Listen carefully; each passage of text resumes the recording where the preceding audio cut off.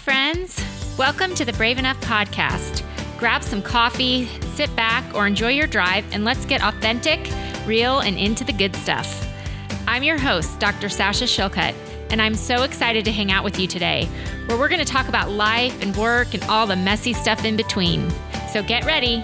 In Season 2, Episode 20, Sasha continues her discussion of her new book, Between Grit and Grace. Now here's your host, Dr. Sasha Shillcutt. Welcome to the Brave Enough Show. It's your host, Dr. Sasha Shillcutt. Thank you so much for tuning in. I want to encourage you, if you like the teaching that you get in this show and you want more of it, to check out the Masterclass. The Masterclass is a coaching intensive that I have put together for women. It's offered twice a year in the spring and in the fall. And I take a small group of women who I get to know on a one-on-one basis through a 12-week curriculum. It takes about an hour of your time a week, which is not a lot. You can divide it up into 2 30-minute sessions. And I'm telling you that it is life-changing. I have so many women reach out to me, and I wanted to share a testimony of what one of them shared with me this week. This is from my friend Darcy, and she wrote, "If anyone here is considering the Brave Enough Masterclass, I cannot recommend it highly enough. It's been life and career changing. After suffering through burnout, I have found clarity about who I am, what my goals are, and what I define as success for my life. I've gained skills, strategies, and the confidence to pursue what is best for me through personal change, boundary setting, and difficult conversations. I recommend this course to everyone who's anything less than 110% satisfied and fulfilled with their life." Wow. I was so humbled when she wrote that to me. I can't even describe how good it felt to know that I have made a difference in sharing what I've learned through a hard time of my life with other women who have been able to overcome difficult burnout, overwhelm, exhaustion, unsure of the next step, just feeling discontent in their life. It just makes me feel so good to know that putting together this curriculum is helping other women, because my passion is teaching. I love teaching women how to invest in themselves. And in the masterclass, you're going to figure out how to do that. I'm going to teach you how to do that. It has to be intentional. It has to be a learned skill. So if you want to join us, I really want to encourage you to reach out to me, because the next masterclass is going to start March 8th. And I want you to reach out. I'm going to have enrollment up until that date, but I probably will fill pretty soon. There's already, the class is already about 2/3 filled. So please reach out to me if you're at all, just have any questions about it. There's no pressure. I can answer any questions you have. And you can find me on becomebraveenough.com. You can find out all about the masterclass and you can check it out on there. Okay. So today we're going to be diving into my new book, Between Grit and Grace: The Art of Being Feminine and Formidable. And you can find this book on Amazon or Barnes & Noble or Target, any of the big vendors you can find it. It's going to be released February 25th. So if you're listening, I think this episode's going to air after it comes out. But if not, go ahead and get your pre-sale copy. And I have a book club I'm doing on Facebook. So if you're on Facebook and you want to join my book club and hear me talk about the book in a live event every week, I would love to have you join me there. Chapter 3. Okay. I called this chapter One of the Boys Not. And the reason that I put this chapter in the book and why I talk about what it is like to be a woman versus a man in the workplace is because I pretty much lived the first 10 years of my career trying to be myself in the workplace, but emulate a man. And it wasn't like I went to work every day and was like, I gotta be guy-like, I gotta be macho. I gotta be masculine. That actually wasn't at all in my thoughts. But what I didn't realize is that all of my leaders were men. All the people that I was working with in leadership were men, and the people I looked up to were men. And my mentors were men. My sponsors were men, because statistically in medicine, men hold about 87% of upper leadership positions for physicians. And so in my world, everyone I look up to that I aspire to be was a man for years. And there's nothing wrong with that. We need men to mentor women. And I do not believe that men cannot mentor women. I do not think that women cannot learn from men. I believe that women can mentor men and vice versa. But the problem was that the way they moved through their work life and their home life was extremely different than the way I did. But I I didn't recognize that this was leading to a problem with my internal, what I call work fit or work identity. So the times when I would need to assert myself, I would act like them, but I would get pushback and backlash. And the times that I wouldn't act like them, and I would maybe take a different approach, or maybe I would show my feelings, which is actually associated with emotional intelligence. Do not be afraid to show your feelings. I would maybe cry with a patient, or I would maybe talk about my kids, or I would put my family first, or I would have other responsibilities that were directly related to my family because I'm the mom. I felt a conflict. I felt I was being less than, and I also would get backlash. So it was like if I was having more masculine traits, I would get backlash. If I would have more feminine traits, I would get backlash. Do you see the problem? Maybe this is you. Maybe you've experienced this if you're listening. And I think that there's something really valuable in this lesson that both men and women can learn, because I honestly don't think men go to work every day and they're like, today we're going to keep the women down. I just don't believe that. Do I think there's some misogynistic men in the workplace? In every workplace? Absolutely. Have I experienced them? Absolutely. Do I have a chapter written for them in a future book? Absolutely.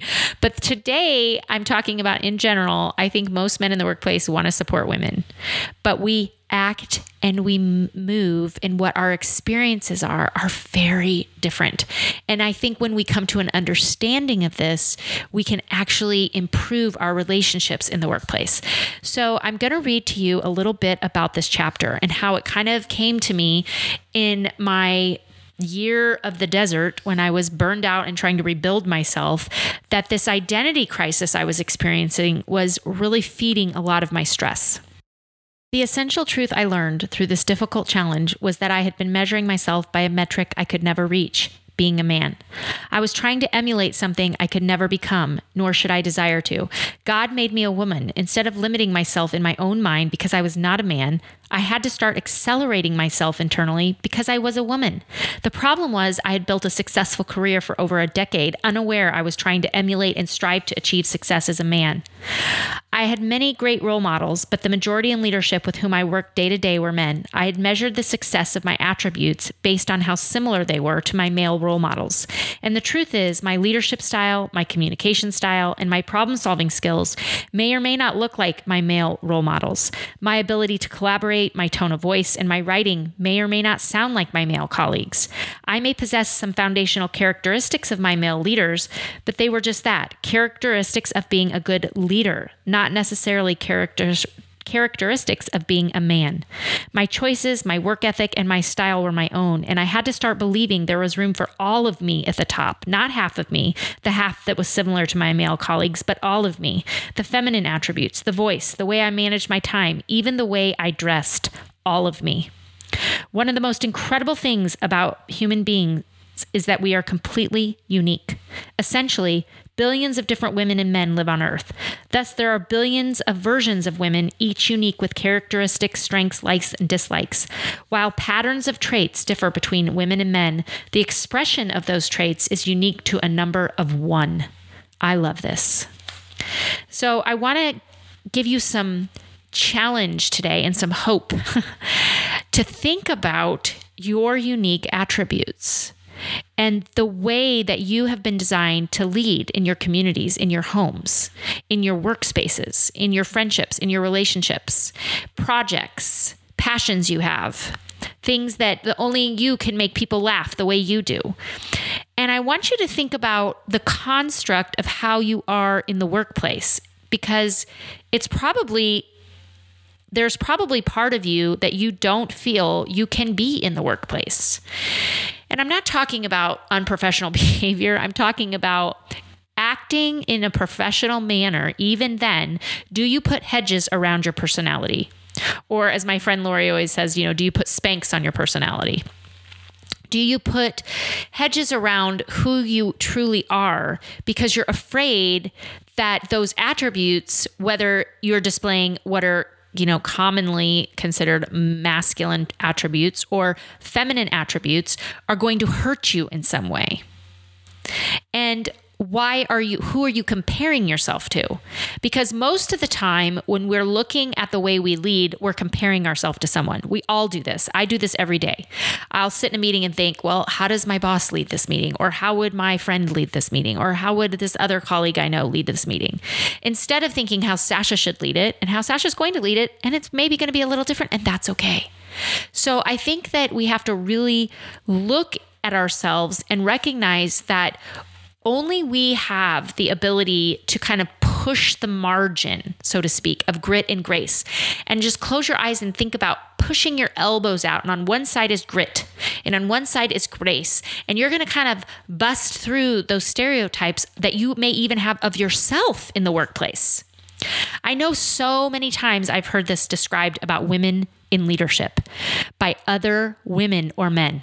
Well, she's really a good leader, but man, I wouldn't want to be married to her. Or, she's a really strong woman and I look up to her, but I would never be her friend because she's not nice.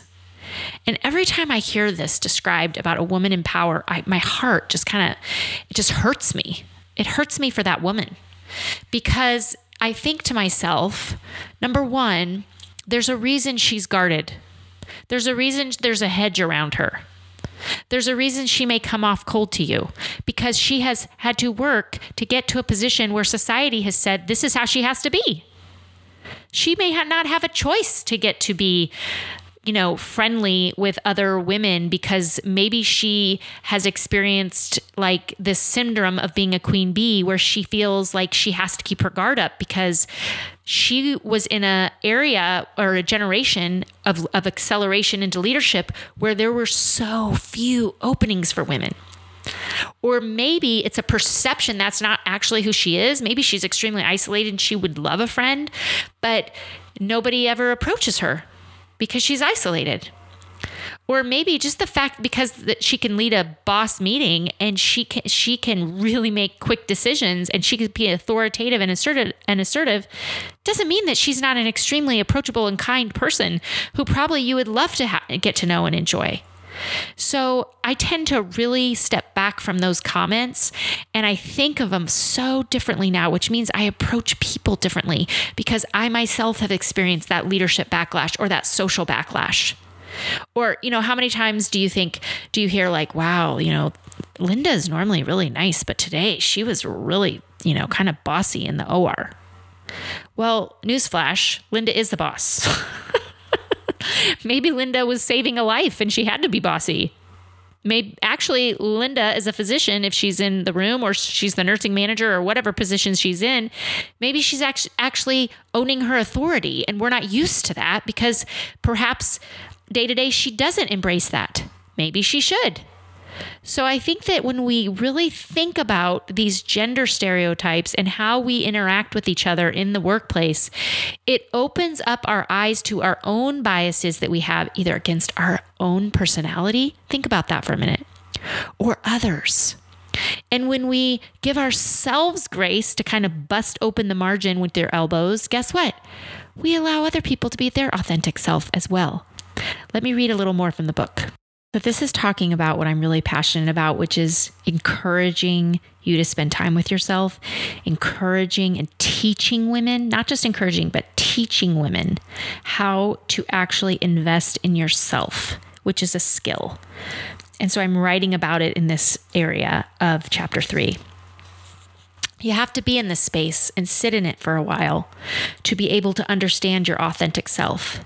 Each of us has strengths, unique traits, and original ideas that no one else can match.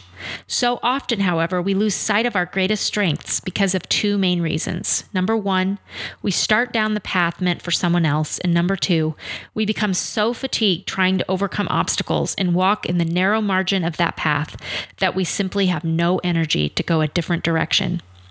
If you find yourself there, be glad. That's right. Get excited. Why? Because it likely means you're ready to dive deep, ready to toss the layers and layers of expectations and feelings of inadequacy aside, and ready to get real. When I first began to share my own experience of being in this space with other women, I realized I regularly needed courage. I needed to be brave enough. A little dose of courage each day to remove the expectations of others and figure out what leading my own life meant. I started my own company, Brave Enough, as a response to so many women telling me, Sasha, I too am in that space and I don't know how to get out of it.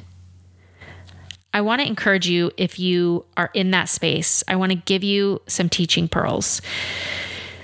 It is very good to come to a place in your life where you don't feel good and don't feel right about yourself, because so many people don't get to that space until they've either developed a negative behavior, they are relying on substances, they are having a relationship meltdown, they have lost something in their life. So if you are reading this and you're just feeling like, man, I am really beat up, I'm glad. I'm actually glad, because it means that you're ready to make a change. So many people go through life never living as their authentic true self, never pursuing their passion, never getting to display in the workplace their real ideas and innovation, which are fruit of their authentic self. And so they just go through life exhausted and tired and living up to everyone else's expectations.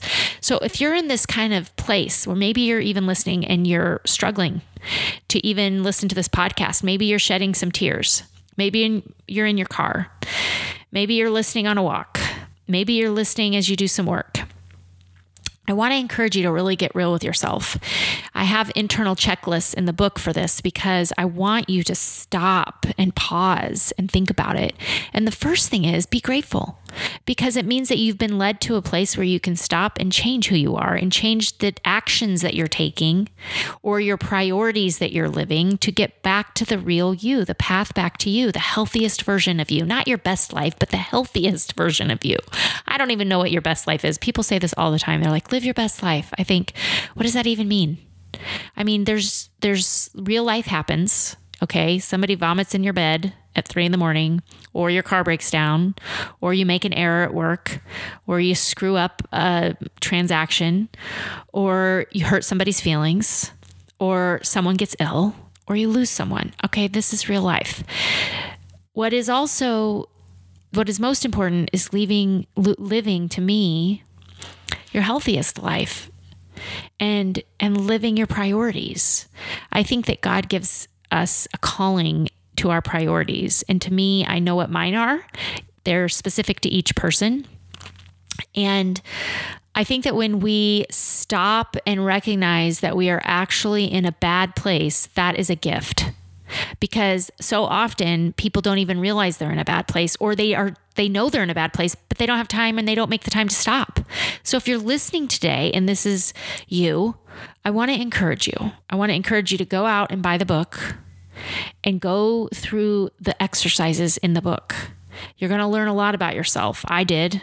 I thought I had it all figured out when I was writing the book and when I wrote the book proposal. And then when I actually wrote the book, I got up every Saturday and Sunday morning early and committed to hours. That was the time to write because I work full time and I have kids. So I knew I had to do it on the weekend. Let me tell you, every time I got up to write for you, I went internal and shed tears. In fact, my husband was like, I don't know that I've ever seen you cry as much as you're writing. You're crying again. You must be writing your book. Why are you crying? And it's because I was forced to do an evaluation of myself each time. And I want to encourage you and give you hope that you can change your priorities and the way that you live your life. You can. You can be who you truly are and overcome the backlash. Doesn't mean you're going to not experience it sometimes. You can find people to support you, and you can show grace to yourself and others. And it's an amazing thing when we actually give ourselves solitude and time alone as a source of rest to reflect on our internal self. I can't stress it enough. It's where peace lives. Peace does not live in success or achievement or money or power or possessions. It lives when we actually spend time with ourselves and we understand who we truly are to be, and we live as our healthiest selves, spiritually, physically, mentally. takes effort, takes time. Just like you have to go to the gym every day, it takes time to be with yourself and reflect and really commune. So I want to encourage you, if you're listening and you're like, oh, this was heavy, this was stressful, it's too much, I don't have time for this. Actually, you need to make time. So if you liked what you listened to today, please go out and buy the book and share it on Amazon, or buy the book on Amazon, share it on social media, send me an email. Even if you don't want to post on social media, I would love to hear what you think about the book. I would totally love to hear. So please give me some feedback or post, tell your friends about it. Maybe there's a friend that really needs to hear this message. You're listening and maybe you're doing okay, you're in a good place, but maybe a friend needs this message. Purchase the book for her, give it to her, reach out and give it to her. So now I'm going to move on to my favorite thing of the week. Okay, I live in Nebraska and it is cold here. So a bunch of women in one of my master classes sent me this amazing blanket. It was after I lost my grandmother and I was grieving her, and they sent me this amazing blanket and the sweetest note. And let me tell you, this blanket, I've now purchased this blanket for my friends because it's such an amazing gift. It is the Barefoot Dreams blanket. Apparently they also have like ponchos I've seen people wearing, which I can only imagine are equally as amazing. But this throw blanket is so soft and warm and wonderful. And I'm not like a big, throw blanket person. You see them as decor, but I'm telling you, like, this blanket is phenomenal. It just is such a cozy blanket, and it washes well. It stays well. It's just a really nice, heavy, but yet breathable blanket, and it will keep you so warm. So I'm going to link to it. I think it's really pretty, and it's a really great gift to give somebody. So if you're like thinking of somebody for Valentine's Day or maybe a birthday or Mother's Day present, get him this blanket. I mean, my husband and I fight over it. It's kind of funny. So that is my tip of the week, and I just want to encourage all of you to live brave. This has been an HSG production.